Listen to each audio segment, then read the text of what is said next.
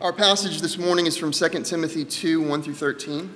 If you can turn in your Bible and follow along with me as I read. If you need a Bible, there are Bibles in the seats in front of you.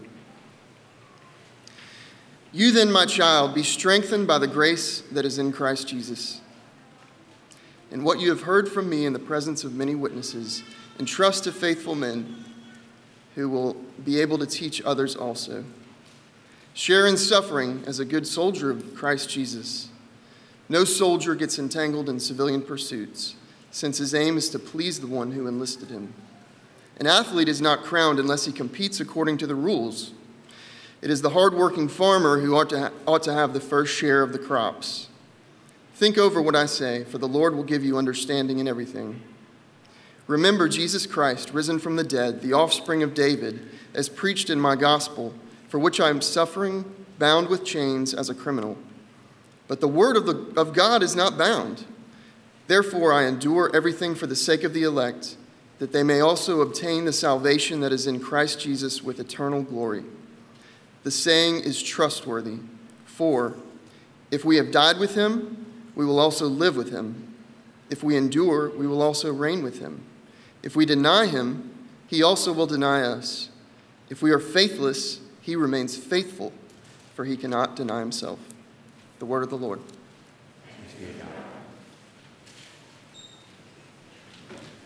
You may be seated. Looks like you already figured that out. We are finishing up our series called Broken and Beautiful today. The series has gone through basically who we are or we hope to be as a church. Started with the mission of our church, which answers the question, what are we supposed to be doing on a day-to-day basis? It was a restatement of the Great Commission. And then the last four sermons, then today for the fifth and final sermon, we've been going over our values. What do we want our church to be like? And really, the values, when you talk about values, you're talking about church culture. Church culture. What kind of culture will we have as a church? What will people feel like when they're here, when they're around us outside of this place? I was reading a book on church culture a couple weeks ago. It was recommended to me.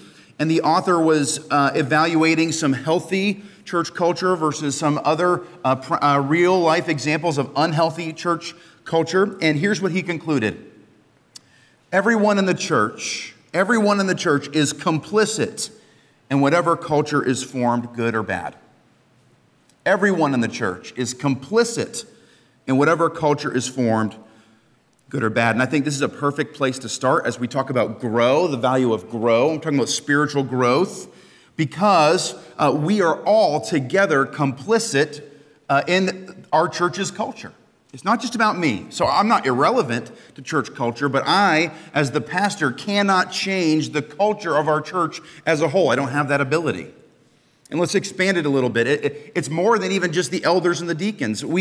Certainly leaders lead. Leaders have a say in it, and they lead the way on it, but they themselves, as a group, cannot change or form the culture of our church. We are in it together. We're in it together. And so whether we're going to be a church that's a breath of fresh air or a heavy, musty, the opposite of that, it's up to us. It's up to us together. And specifically, if you want to be the former more than the latter, we must become together more and more and more like Christ. That's what happens. That's how we build a culture that is a breath of fresh air. We grow in our relationship with Jesus together. Together. As we do that, our church culture will change. And so, as we'll see today, individual growth of the Christian happens in a context. We grow together. Let me give you some context on this passage, and then we'll pray and jump into the content. 2 Timothy is one of my favorite letters in the New Testament. I'm not sure why that is. It's kind of a sad context. Paul is in prison for the last time, not because he'll get out, but because he will be executed by Rome before he is released. And so he is writing this letter, one of his last letters, to one of his dearest friends and disciples, Timothy. And he has been abandoned by most of his friends who are afraid of persecution by Rome. and Timothy has stuck with him. And so this final letter is full of pastorly advice. It's a personal letter to Timothy about himself he's now the pastor at Ephesus, where we get the book Ephesians. And he's giving leadership advice. He's giving personal spiritual advice. And really what the ultimate goal of this letter is that the people of God would grow. The people of God would grow. We can see it here in this passage where he says, and we'll look at this later, but he's poured out everything, what? So that the sake of the elect, that they also may obtain salvation that is in Christ Jesus with eternal glory. That speaks to the whole life of the Christian. And so while the direct context is a personal letter, there are some descriptions that Paul is making of a healthy church, and those descriptions, as we learn what they mean and apply them to ourselves, become prescriptions for us. They become prescriptions for us, what we should do. And so that's what we're going to look at this morning, growing together from 2 Timothy 2. Let me pray for us. Father in heaven, thank you for orchestrating this time, for putting this passage of Scripture on my heart many months ago, and I pray this morning that you would remove all the pieces that are mine and you replace them with what words and truths are yours. As a broken and human being who is weak, I pray for your strength. I pray for your word, your truth. I pray that it convicts our hearts, all of us here. We pray these things in the name of Jesus. Amen. So a few truths about growth. First of all, if you look at verse 1, we can see that growth happens by the grace of Christ Jesus. Look at verse 1 with me.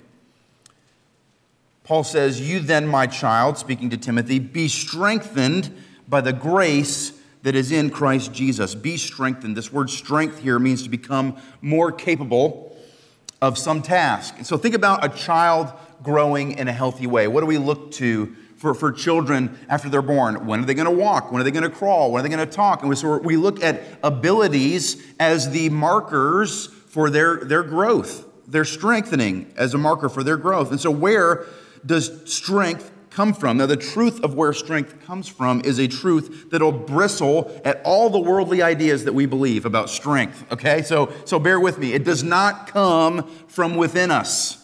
We don't have it inside of us. We're not just gritting our teeth and bearing it. Spiritual growth is not like we're some wounded action hero and we just grind through. That's not where spiritual growth comes from. It's not where strength to do it comes from. It comes from the grace that is in Christ Jesus. So let's take a quick backtrack here. Let's talk about grace for just a moment.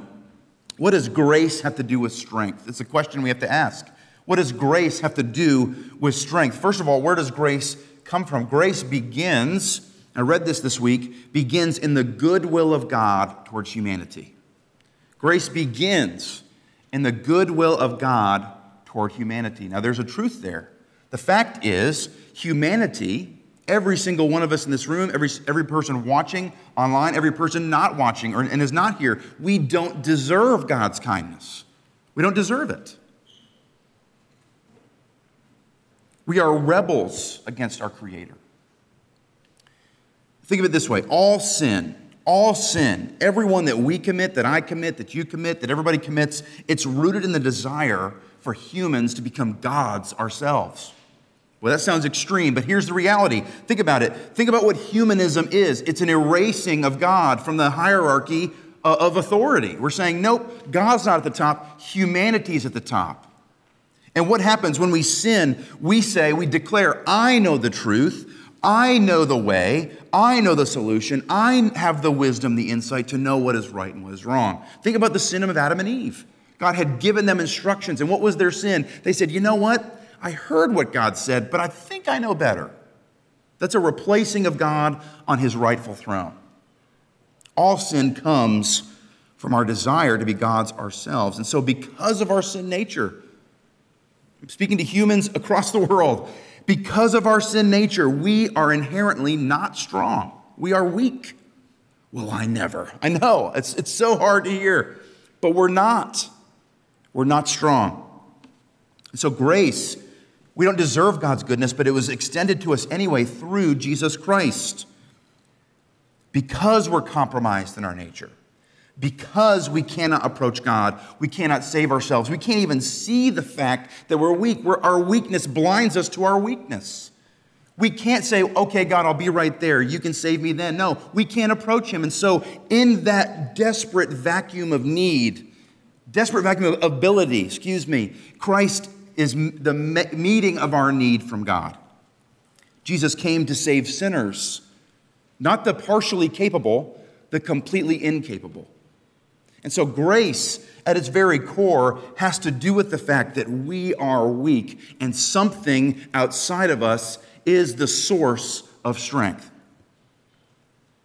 And so where does strength come from? Not from within.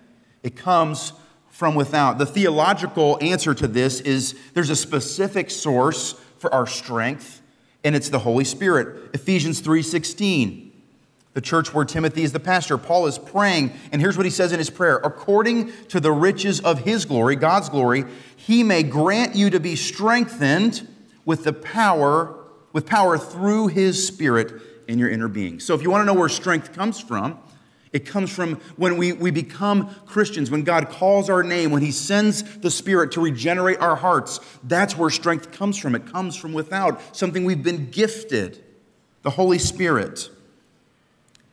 On a practical sense, on the day-to-day, strength comes from relying on the one who is strong. Strength comes from relying on the one who is strong. When we understand our weakness, we can finally confess that we are weak. When we understand it, we understand that there is a strength that we can rely on. We are free to say, guess what, folks? I am weak. Here's an example. Paul in 2 Corinthians 12, this is the famous thorn in my flesh passage. So what he basically says here in 2 Corinthians 12 is, I could brag, but I won't, because the Lord has given me this thing that causes me to suffer. There's a litany of things that people think that might be, but here's what he says about weakness. God told Paul, when he asked again to remove the thorn, God says to Paul, my grace is sufficient for you, for my power is made perfect in weakness. This goes back to Paul speaking to the Corinthians. Therefore, I will brag all the more gladly of my weakness. Why does he do that? So that the power of Christ may rest upon me. He continues and he says, for the sake of Christ, then I am content with weakness, insults, hardships, persecutions, and calamities.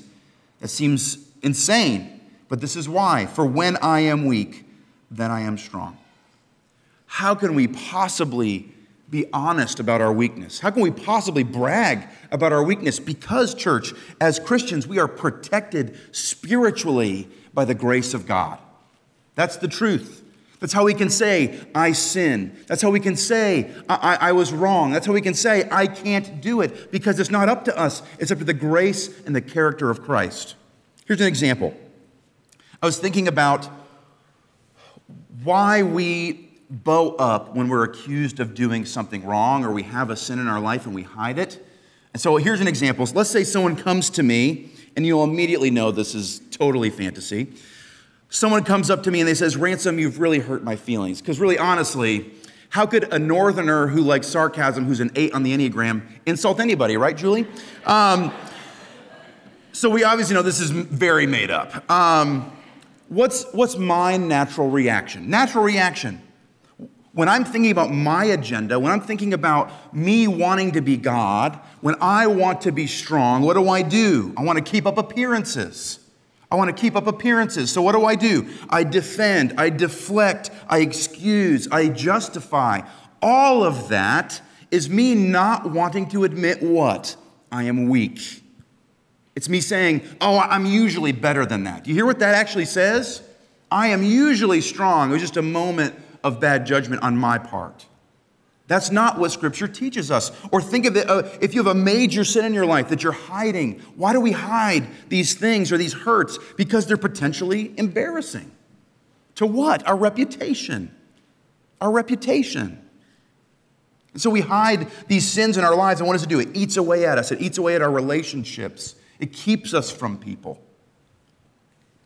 Because of who we are, weak, because of who Christ is, strong, because of what he has done for us, God's goodwill to humanity, sending Christ, living and dying and rising again for us, it gives us grace.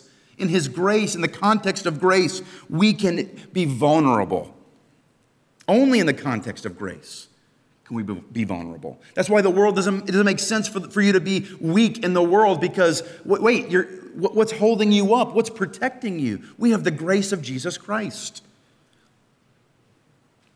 Our weakness becomes strength.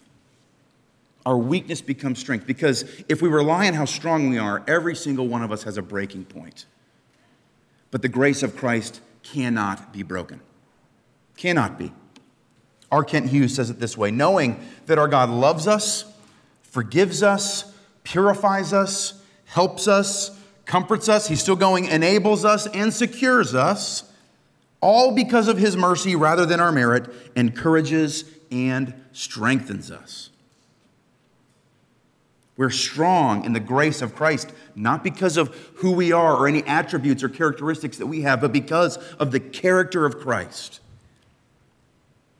So we see from this first verse, spiritual growth sprouts up from the strength that we have in Christ Jesus. We move on to verse 2.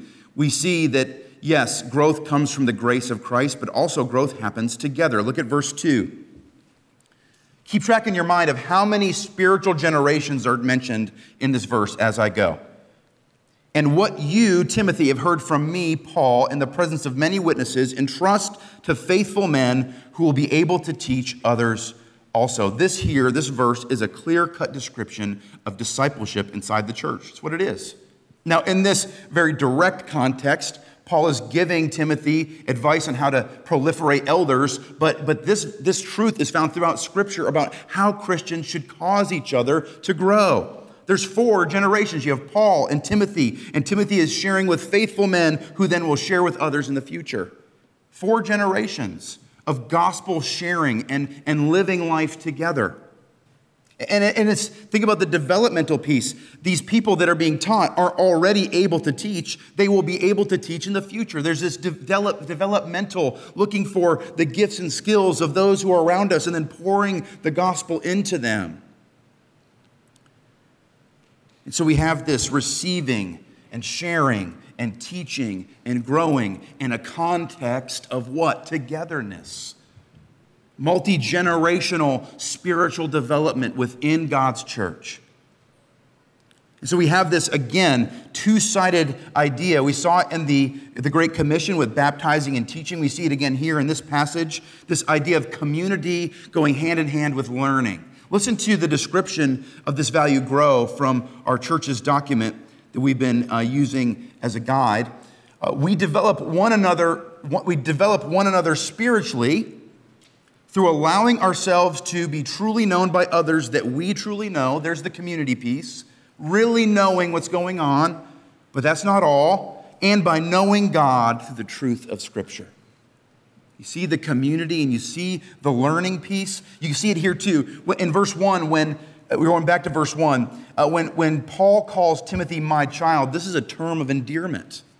What this means is that Paul and Timothy aren't just acquaintances. They're not just pen pals. They've lived life together. They know one another deeply. They love each other as a father and a son.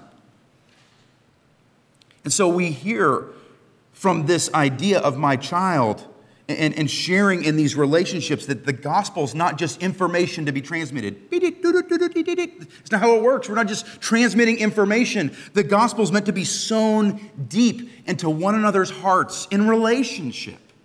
In relationship.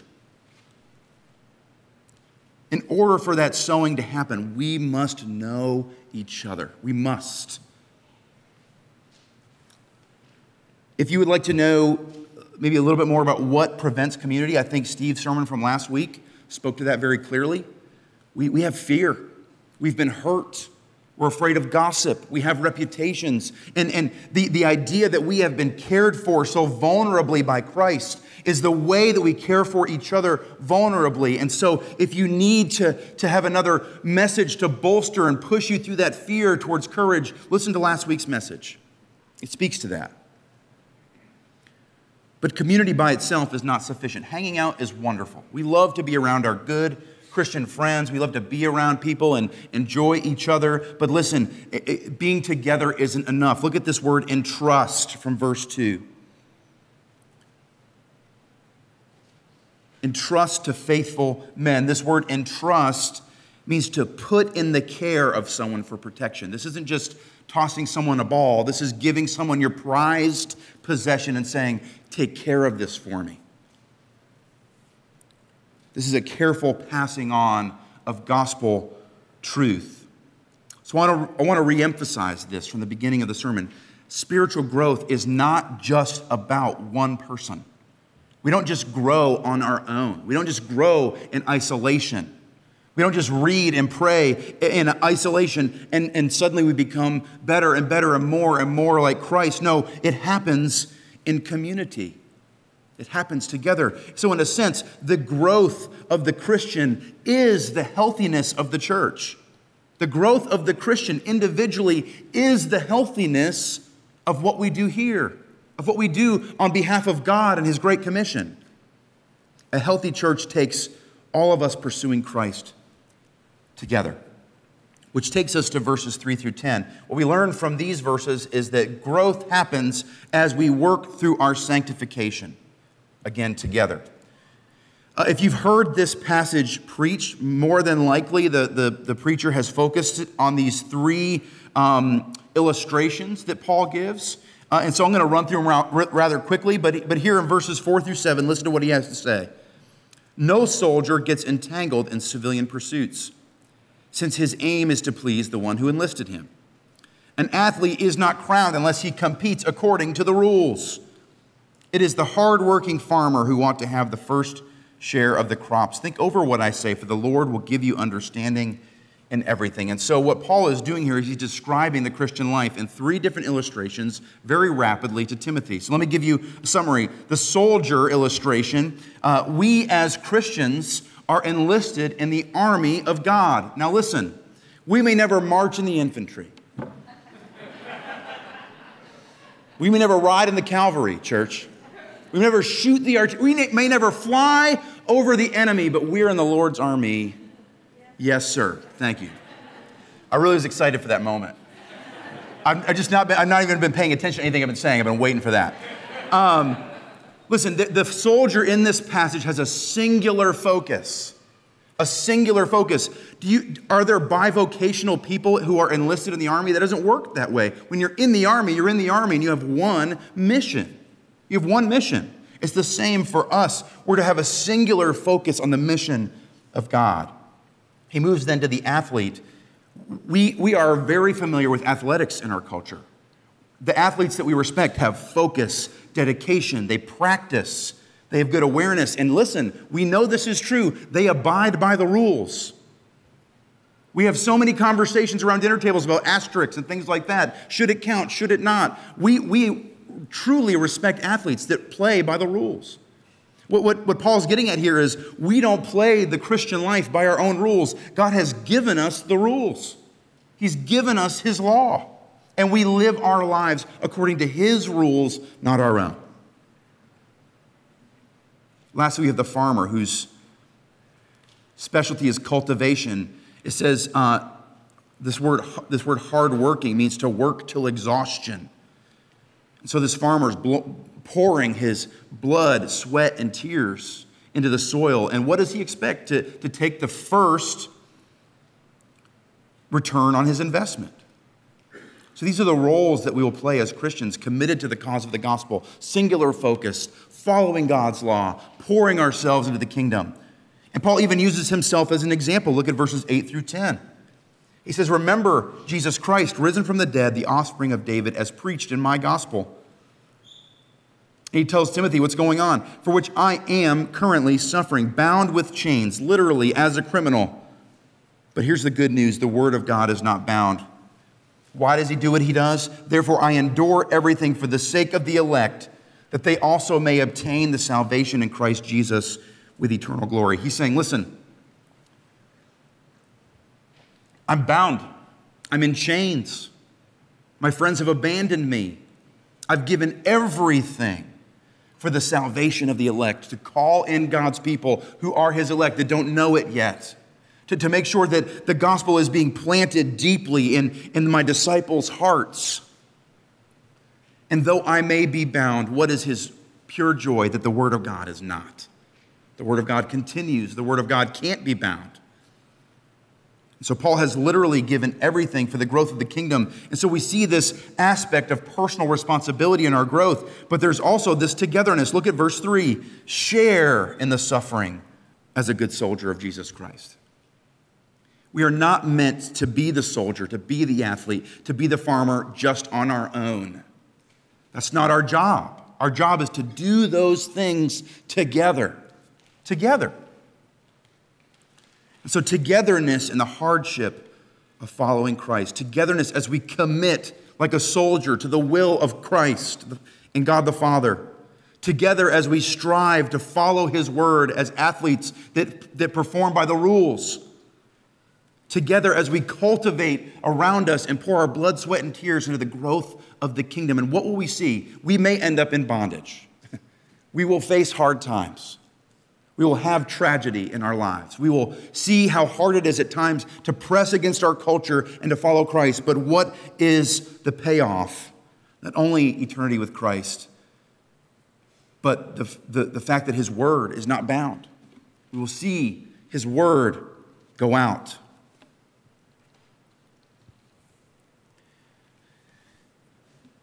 The question, church, is will this be what defines us as a church? Will this be what draws us together? Will this be it? Will we give everything individually together for the gospel? Will we abide by God's law as individuals, but together, encouraging each other to do so?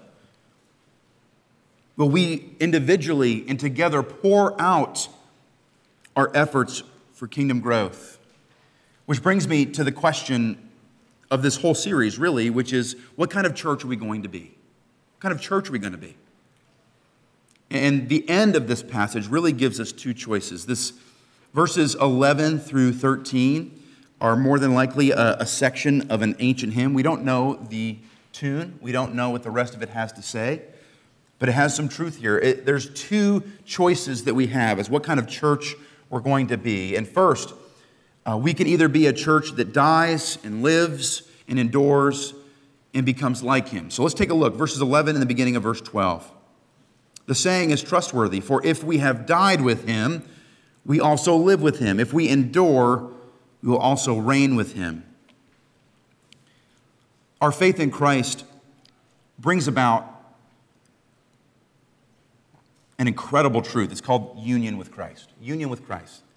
So there's something about it's almost outside of our understanding, but there's something about faith in Christ, the Spirit coming and making our hearts alive and us seeing the truth of Christ and us believing in it and throwing our fate on Christ that causes us not just to be with him, but to be unified with him. Galatians 2:20 is a simple expression of that. It says here, I have been crucified with Christ. It's no longer I who live, but Christ who lives in me.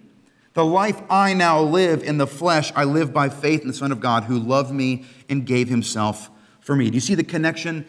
We died in some sense with Christ on the cross. When he rose from the grave, in some spiritual, miraculous sense, we were raised with him. And so we have a new, different life. And so if we're in Christ, we have died with him.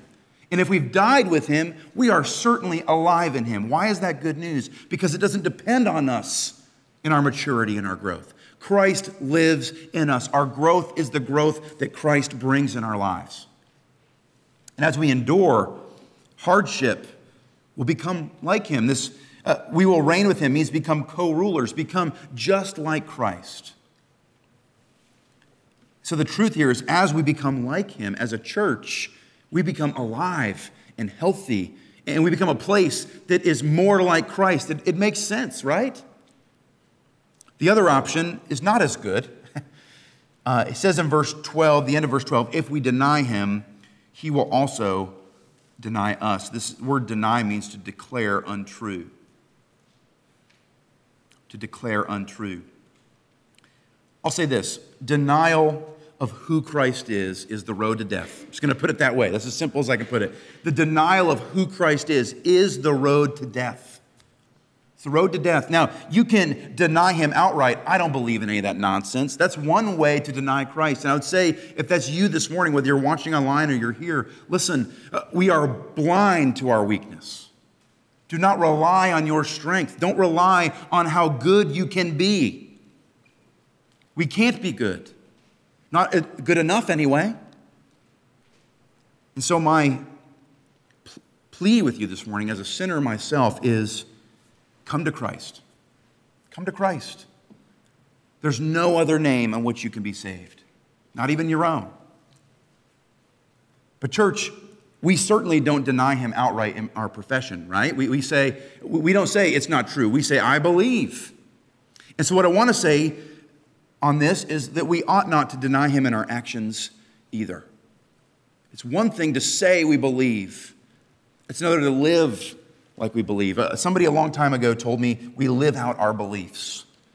If we believe that Jesus is who he says he is, may we reckon ourselves as his soldiers, as athletes following his rules, as farmers cultivating for his kingdom.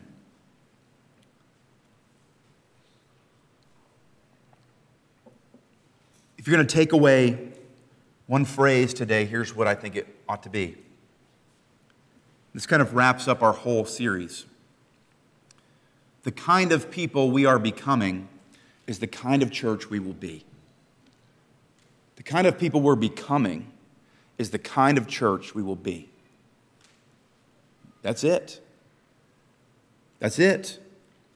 See, growth in the gospel as individuals will create a gospel culture. That's what it will do. And it's the only way to do it. You can't deny Christ in your life and live out the gospel at the same time. It doesn't work that way. And I love this idea. This actually came from this book on church culture, and the idea that as we pursue the goodness of God and we pursue what he has for us, it actually kills that which is sinful and kills that which is toxic. So think about it this way. Recognizing the goodwill of God, the grace that he has for us, it kills toxicity. It kills it. But if we demand our will, what does it do? It gives toxicity life. It creates toxicity. Think about this idea of welcoming. If we recognize the welcome, the warm and gracious welcome of Christ of us, what does that do? It kills loneliness and exclusion. But if we demand comfort, what does that do? It creates exclusion, which then creates loneliness. As we pursue our agenda, our sinful humanistic agenda, it creates the opposite of what we want for us in this place. As we rest in the joy of just knowing Jesus, truly knowing him, what does it do? It kills stagnancy. But if we forget Christ's promises, we don't bother to look at them very often, it creates a ho-hum attitude. Jesus, he's cool, I guess. As we reflect on the care that we've been given, it kills selfishness. But if we demand what's rightfully mine, looking out for number one, what does that create? Selfishness. Do you see? The kind of people we're becoming in Christ is the kind of church we will be. So to grow spiritually, what do we need? What do we need? We need the grace of God the Father. We need it. We need to understand it. We need to believe it. We need to accept it. We need the gospel of Jesus Christ. That's the power of salvation. He came, he lived, he died, he rose again. All of those things were awful for him, except the rising part. That's probably pretty good. They're hard. And what did he do that for? To save sinners. We need the power of the Spirit. We are weak. We are weak.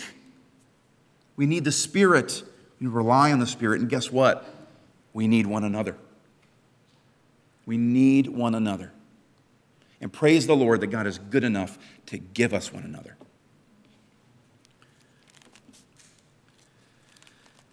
As we transition to the Lord's Supper, I was trying to think of what some of the questions might be.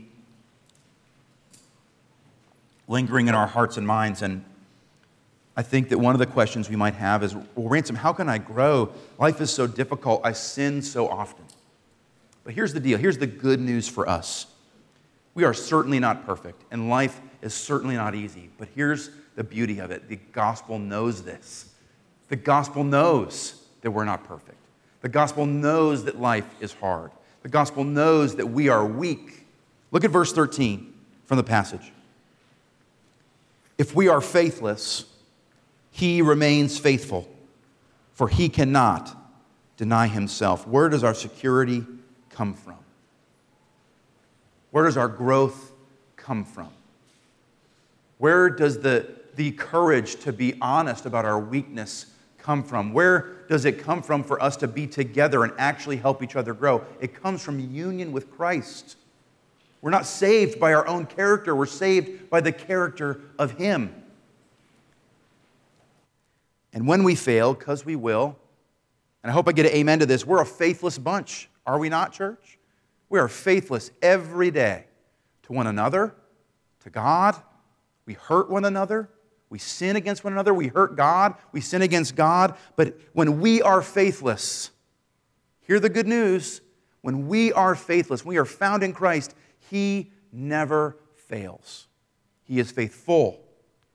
He can't deny Himself. And so we don't come to Him on our own. We come to Him in Him. We come to God in Christ, and God will never deny Christ. Therefore, if you're in Christ, God will never deny you. And in that, you're invited to come and fellowship together at the table. And so this morning,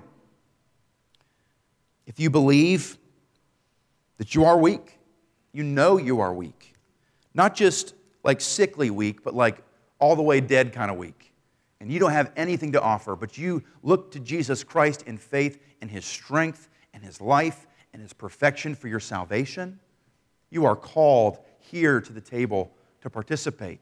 If you've professed that publicly, you've been baptized, you've confessed your sins, God says, come as if you are Christ and eat with me, your Father.